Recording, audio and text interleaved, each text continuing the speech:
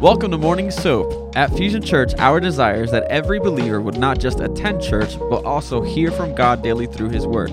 As we read the Bible, we begin to see how God responds to things. Doing daily devotions repatterns the way we think, transforms the spirit of our mind, and helps us become more like Jesus.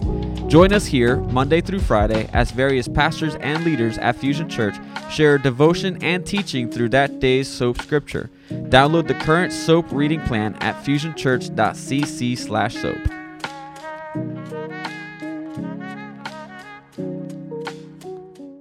Father, we love you, Lord, and we just thank you for this time, Lord. We thank you that all scripture is God-breathed and is useful for teaching. So, Lord, I pray that during this time, Father, as I'm speaking, it'll be your words that are heard, not mine, Father, that I would fade to the background, Lord, that you would really reveal something to us through the family of Esau. We praise you for what you're doing. In Jesus' name, amen. Amen. All right. Let's get that good stretch in. And Genesis 36, and I am reading from the New King James Version. Now, this is the genealogy of Esau, who was Edom. Esau took his wives from the daughters of Canaan, Adah, the daughter of Elon the Hittite.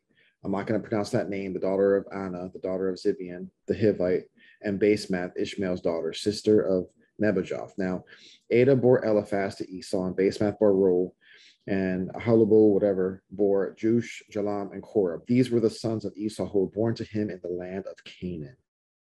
Then Esau took his wives, his sons, his daughters, and all the persons of his household, his cattle and all his animals, and all his goods which he had gained in the land of Canaan, and went to a country away from the presence of his brother Jacob. For their possessions were too great for them to dwell together, and the land where they were strangers could not support them because of their livestock. So Esau dwelt in Mount Seir. Esau is Edom. And this is the genealogy of Esau, the father of the Edomites in Mount Seir. These were the names of Esau's sons: Eliphaz, the son of Adah, the wife of Esau; Reuel, the son of Basemath, the wife of Esau. And the sons of Eliphaz were Teman, Omar, Zepho, Gatam, and Kenaz. Now Timnah was the concubine of Eliphaz, Esau's son, and she bore Amalek to Eliphaz. These were the sons of Adah, Esau's wife. These were the sons of Reuel, Nahath, Zerah, Shema, and Mizah. These were the sons of Basemath, Esau's wife. These were the sons of Ahalabah, Esau's wife, the daughter of Anna, the daughter of Zibeon, and she bore to Esau Jush, Jalam, and Korah. Verse 15, these were the chiefs of the sons of Esau.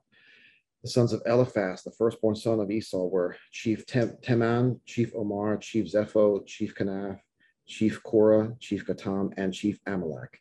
These were the chiefs of Eliphaz in the land of Edom. These were the sons of Adah. These were the sons of Reuel, Esau's sons, Chief Nahath, Chief Zerah, Chief Shema, and Chief Mizah. These were the chiefs of Reuel in the land of Edom. These were the sons of Basemath, Esau's wife. And these were the sons of Ahalabah, Esau's wife, Chief Jush, Chief Jalam, and Chief Korah. These were the chiefs who descended from her, Esau's wife, the daughter of Anah. These were the sons of Esau, who was Edom, and these were their chiefs. Verse 20. These were the sons of Seir the Horite, who inhabited the land: Lotan, Shabal, Zibeon, Anah, Dishan, Ezer, Dishan. These were the chiefs of the Horites, the sons of Seir in the land of Edom. And the sons of Lotan were Hori, Hemam. Lotan's sister was Timnah. These were the sons of Jobal, Alvan, Manahath, Ebal, Zepho, and Onam. These were the sons of Zibeon, both Ajah and Anah. This was the Anah who found the water in the wilderness as he pastured the donkeys of his father Zibeon. These were the children of Anah: Dishan, Ahamal, the daughter of Anah. These were the sons of Dishan: Hemdan, Eshban, Ithran, and Cheram. These were the sons of Ezer: Bilhan, Zavan, and Akan. These were the sons of Dishan: Uz and Aran. These were the chiefs of the Horites: Chief Lotan, Chief Shobal, Chief Zibeon, Chief Anal, Chief Dishan, Chief Ezer, and Chief Dishan. These were the chiefs of the Horites, according to their chiefs in the land of Seir. Verse 31. Now these were the kings who reigned in the land of Edom before any king reigned over the children of Israel. Bela, the son of Beor, reigned in Edom, and the name of his city was Dinhabah. And when Bela died, Jobab, the son of Zerah of Basra, reigned in his place. When Jobab died, Husham of the land of the Temanites reigned in his place. And when Husham died, Hadad, the son of Bedad, who attacked Midian in the field of Moab, reigned in his place. And the name of his city was Avith. When Hadad died, Samlah of Masrekah reigned in his place. And when Samlah died, Saul of Rehoboth by the river reigned in his place. When Saul died, Baal-Hanan, the son of Akbar, reigned in his place. And when Baal-Hanan, the son of Akbar, died, Hadar reigned in his place. The name of his city was Pau. His wife's name was Mehetabel, and the daughter of Matred, the daughter of Mezahab. Verse 40. And these were the names of the chiefs of Esau, according to their families and their places, by their names: Chief Timnah, Chief Alva, Chief Japheth, Chief Ahalabam, Chief Elah, Chief Pinon, Chief Kenaz, Chief Teman, Chief Mibzar, Chief Magdiel, and Chief Imran. These were the chiefs of Edom, according to their dwelling places in the land of their possession. Esau was the father of the Edomites. Amen. We did it, guys. We did it. Whew, I gotta take 2 sips of this Bustelo, man. So, the genealogy of Esau, who is Edom. The Edomite people, they descended from Esau. You know, this is Esau, the son of Isaac, the twin brother of Jacob. And it says in verse 2 that he took wives from the daughters of Canaan. Now, Abraham was very determined that his son Isaac not take a wife from the daughters of Canaan. In Genesis 24, verse 37, he said, when he sent his servant out to find a wife for Isaac, he said, "You shall not take a wife from my son, from the daughters of the Canaanites in whose land I dwell." So Esau's marriage to Canaanite women caused a lot of problems. Genesis 26:34 says, when Esau was 40 years old, he took as wife Judith, the daughter of Beri the Hittite, and Basemath, the daughter of Elon the Hittite.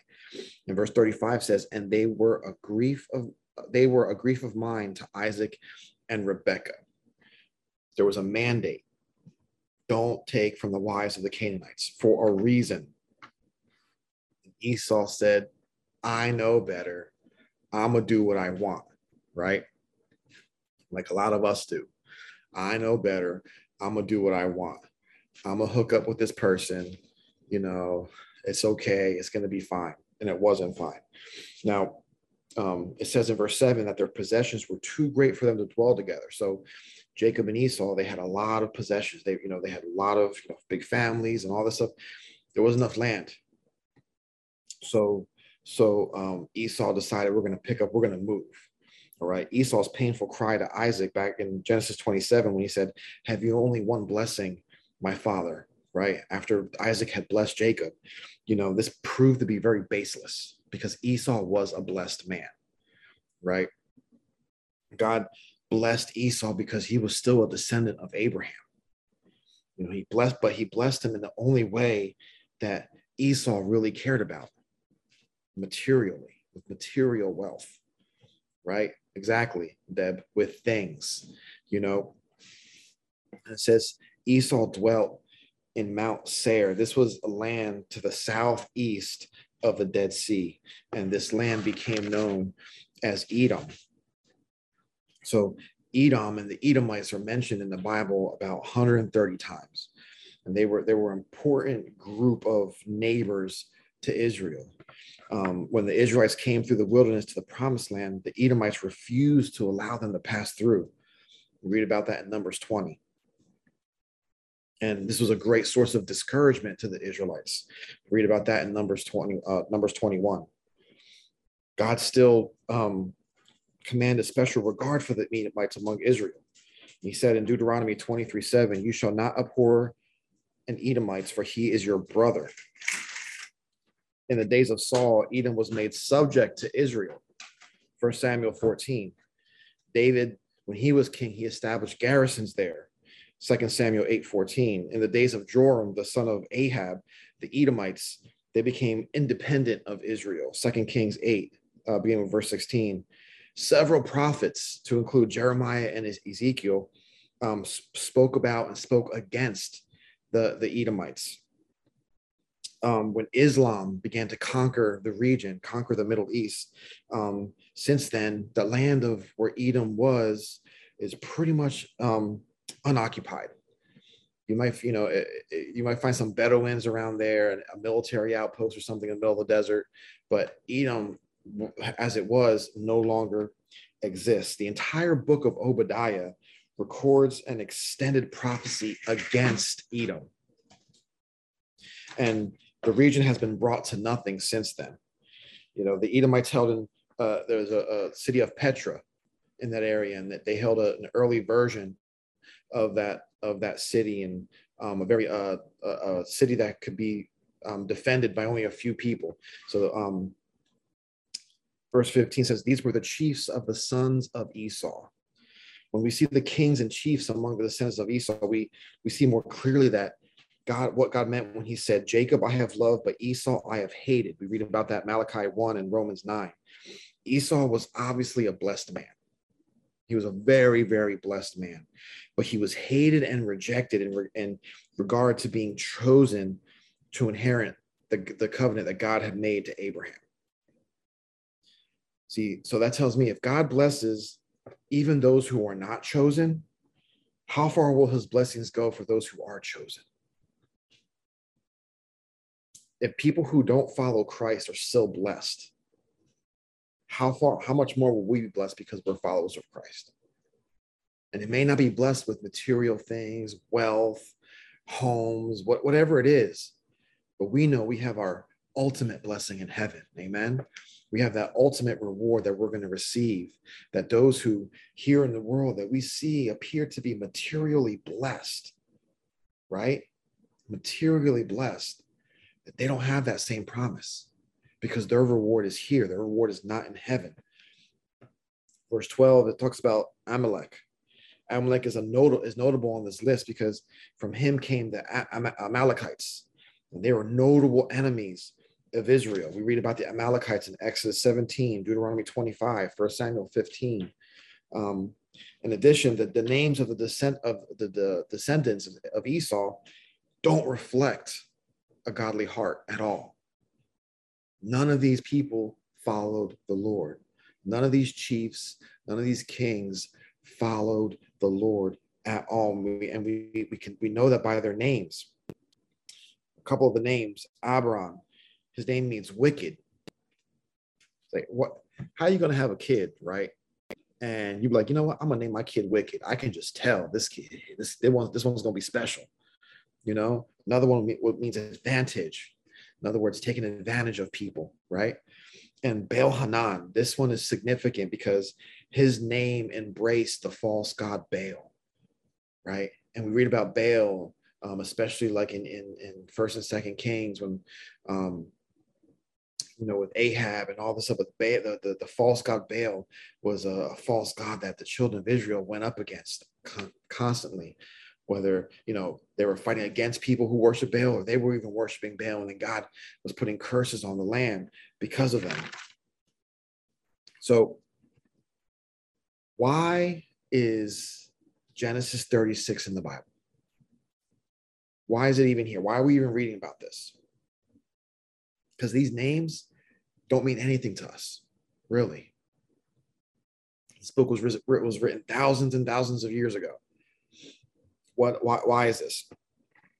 Well, consider the outcome of Esau's profane life, especially in contrast with Jacob's life. See, this chapter shines a light on two diverging roads that these two brothers took. The road to earthly success, to earthly fame, to earthly power brings quick results. And we see that in the world today, where people they seem happy, they're rich, all this stuff is happening, but it's through earthly means. They're not blessed by God. The world has acknowledged them. The world has given them wealth. And on the outside, they appear to be very, very happy people, but they don't serve the Lord. But Jacob, he follows the road of obedience to the will of God. And that's slower and less visible. But we know the payoff is going to be so much more powerful in the end. What's significant is that there's no mention of barren wives in Esau's line. This chapter just talks about, his wives and the kids they bore and their kids bore.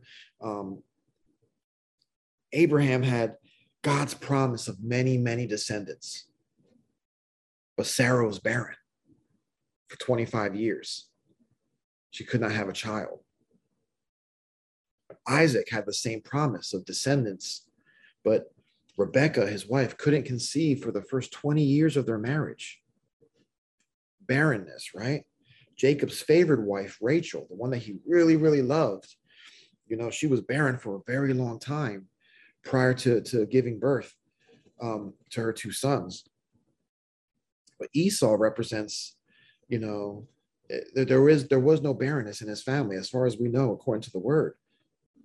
So Esau represents natural man, capable, strong, independent, right? Esau was able to make kids, no issues, no problems, right? Who needs to depend on God for things when you can take care of it yourself? That's Esau. I got this. I'm going to handle this. God often humbles our pride by shutting us up with problems that we're incapable of solving ourselves. Problems like barren wives. But when we call upon him, he proves himself mighty. So there's a reason why Abraham, Isaac, and Jacob, they dealt with barren wives for a portion of their life. There's a reason for it. One of the reasons is so that they had to rely on God. They had to rely on a miracle of God. They couldn't rely on themselves because they tried. Abraham tried. Abraham tried to help out God by laying with Hagar and conceiving Ishmael. And that caused a whole nother swarm of problems.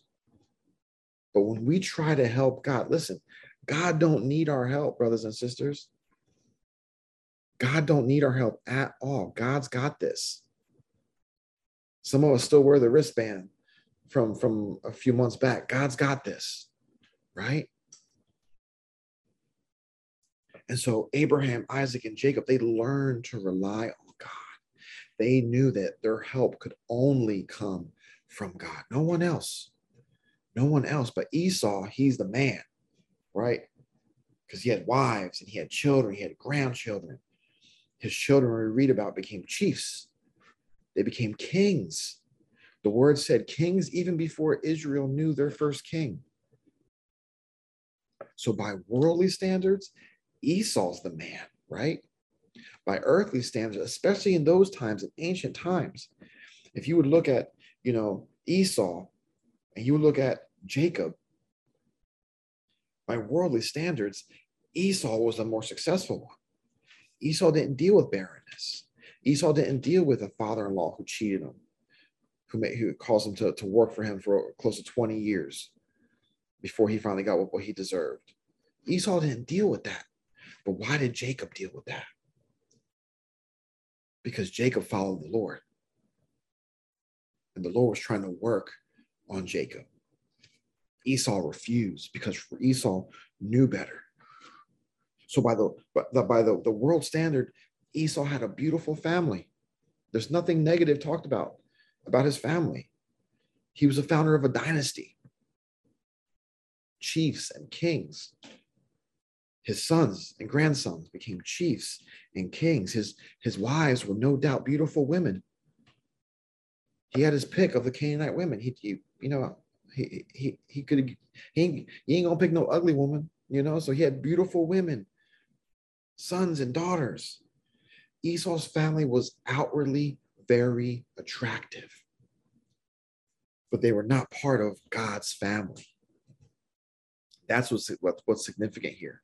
They are not part of God's family. Esau, the grandson of the godly Abraham, the favorite son of Isaac. Esau should have gotten the birthright that Jacob got. He should have gotten it.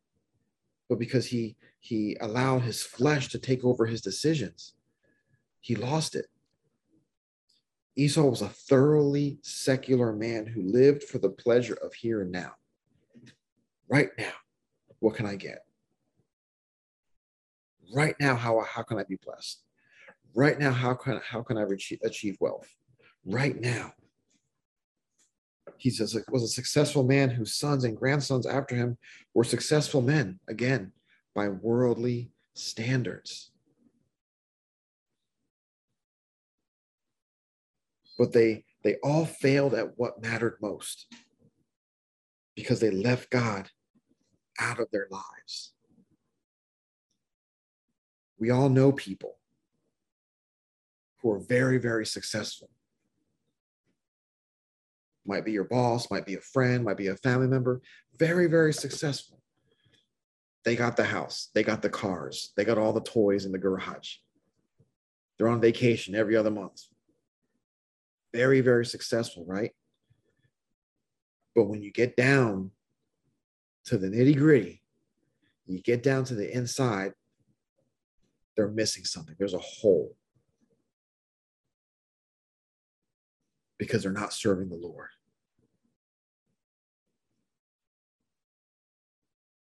And that's where we come in, brothers and sisters, as the example to them, not to lord it over them or to prove to them how good, how happy we are, but no, but to show what happens when you serve God.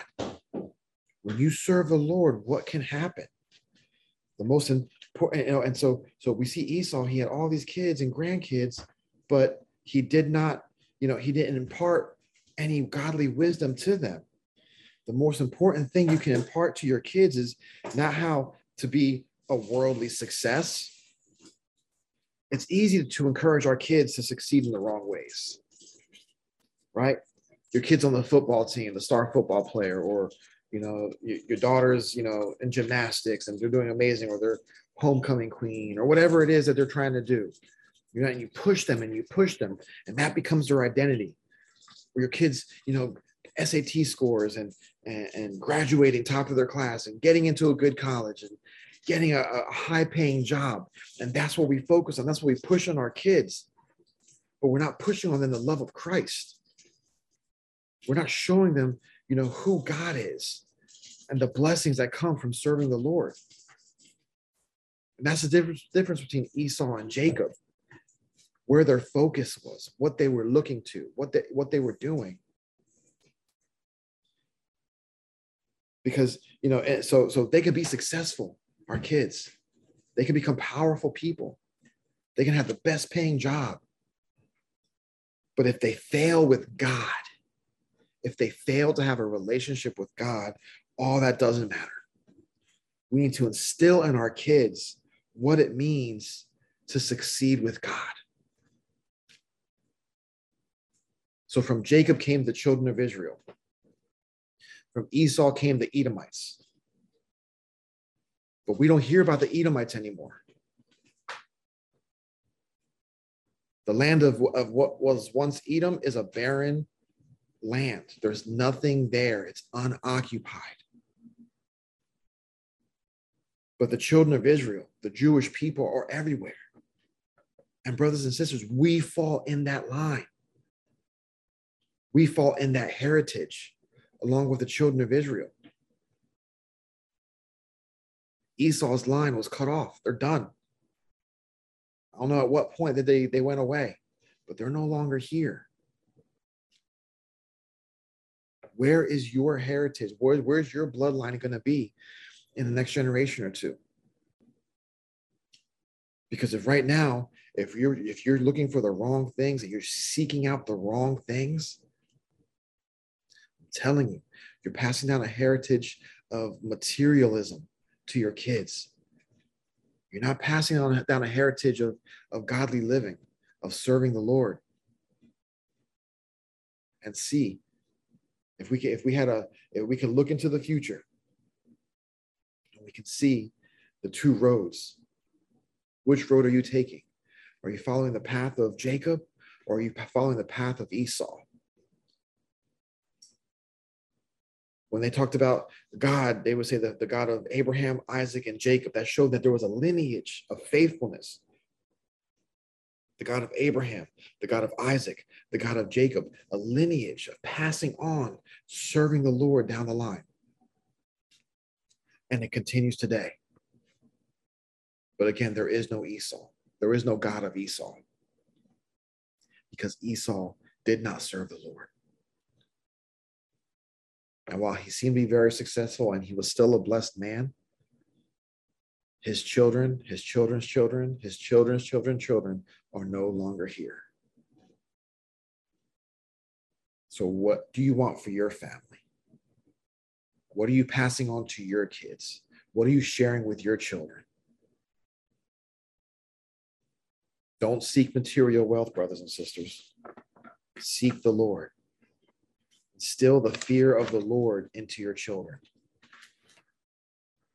And even though while they're here on earth, they may not see material wealth, but when they get to glory, they have the ultimate victory.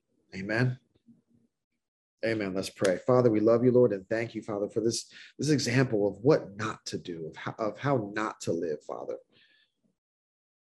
Of how while everything may seem to be in line, things seem to be good, Lord, that if it's not within your will, Father, it means nothing. And we will fall one day if we do not continue to follow you and follow your statutes. So, Father, thank you for this reminder. I pray, Lord, that as we go about our day and our week, Father, that we would just reflect on your word, Lord God.